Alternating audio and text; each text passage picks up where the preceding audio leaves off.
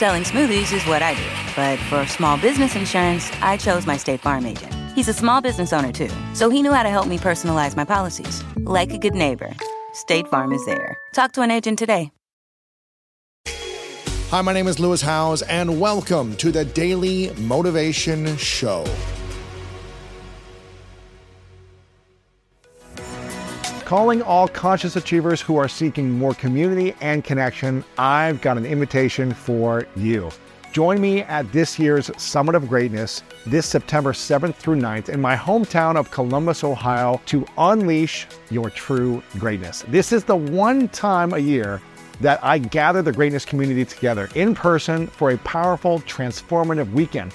People come from all over the world, and you can expect to hear from inspiring speakers like Inky Johnson, Jaspreet Singh, Vanessa Van Edwards, Jen Sincero, and many more. You'll also be able to dance your heart out to live music, get your body moving with group workouts, and connect with others at our evening socials. So if you're ready to learn, heal, and grow alongside other incredible individuals in the greatness community, then you can learn more at lewishouse.com/summit2023. Make sure to grab your ticket, invite your friends, and I'll see you there.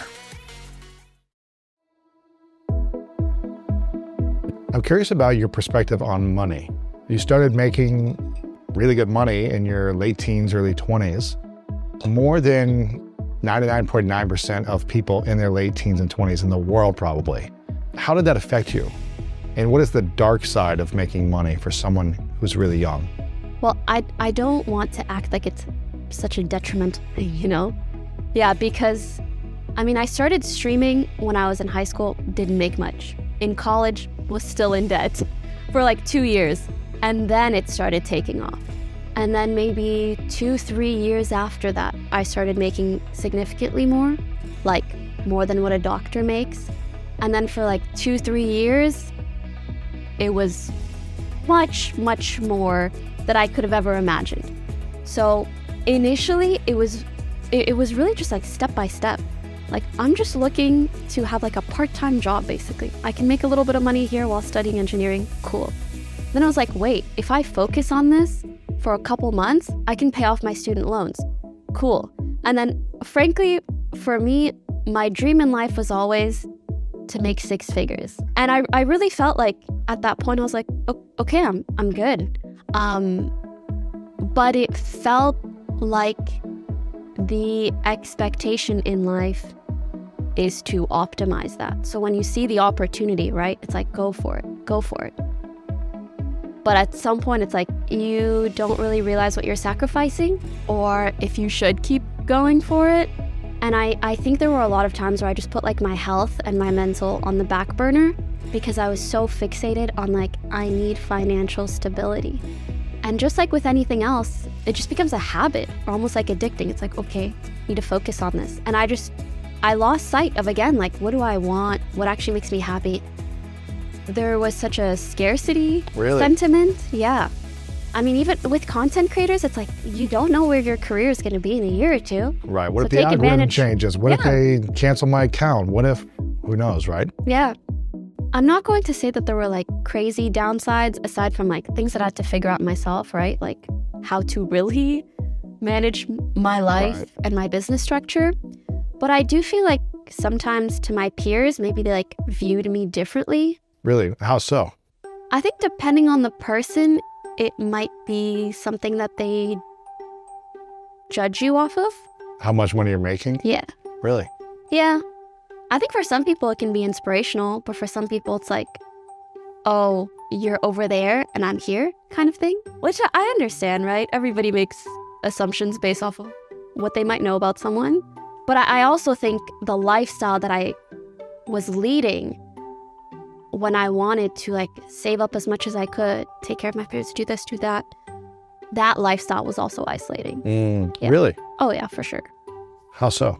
It's just work all the time. And when you're optimizing for work or for financials, everything else is on the back burner. Yeah.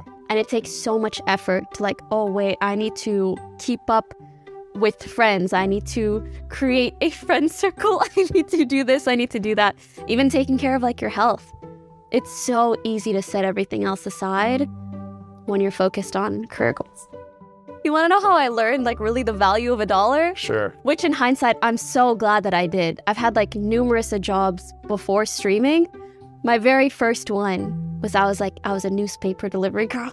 I've always had like a very mathematical optimization kind of mindset. And I would make maybe like $100 every 2 weeks or something. And I would do it like 2-3 times a week. And I had this kind of a route. And I divvied everything up to be like, okay, every time I drop off a newspaper, that's 5 cents. Yeah, so I'm like, 5 cents, 5 cents, 5 cents, 5 cents, yeah. But it was so exciting to be able to do something on my own, to exchange my time and labor for any amount of money, right? And then you start thinking, okay, how can I optimize this? Let me ride a bike. Right. A little bit faster. And then, a couple years later, you're able to work elsewhere. You also divvy that up. So I was very lucky that everything came like one step at a time. From that one newspaper job to getting a part-time job, to getting a full-time job, to streaming. I mean, I'm very lucky. My dad raised me well. He like got me a bank account at like 13. Even if there's not much in it, it's like, this is your bank account. This is how much you have. You should have a savings account. You should have a checking. So I was always very considerate of these things, no matter how much I made. It's like, I need to be saving at least, let's say, like half of my income.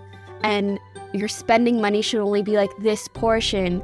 And having that mindset already going into it allowed me to not spiral too much one way in terms of scarcity, or spiral too much one way in terms of, let me just spend, right?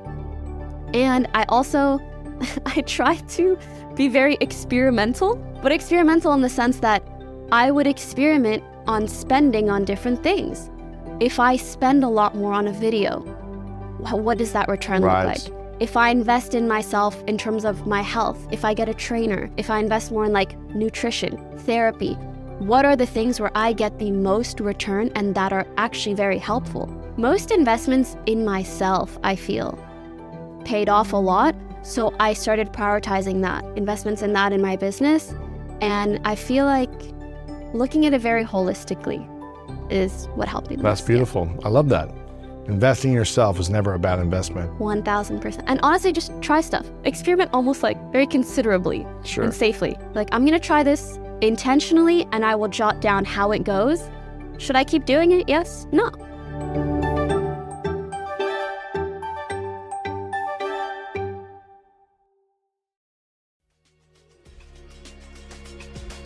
Thank you so much for listening to today's episode of The Daily Motivation, and I hope you have an amazing rest of your day. If you enjoyed this episode, make sure to click the link in the description.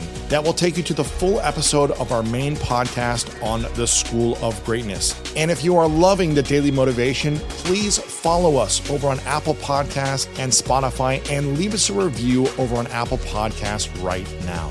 And if you want more exclusive content and ad-free listening experience, make sure to subscribe to our Greatness Plus channel on Apple Podcast right now. And if you want to get even more inspiration from our world-class guests and learn how to improve your life and take it to the next level, then make sure to sign up for the Greatness newsletter and get it delivered right to your inbox over at greatness.com/newsletter.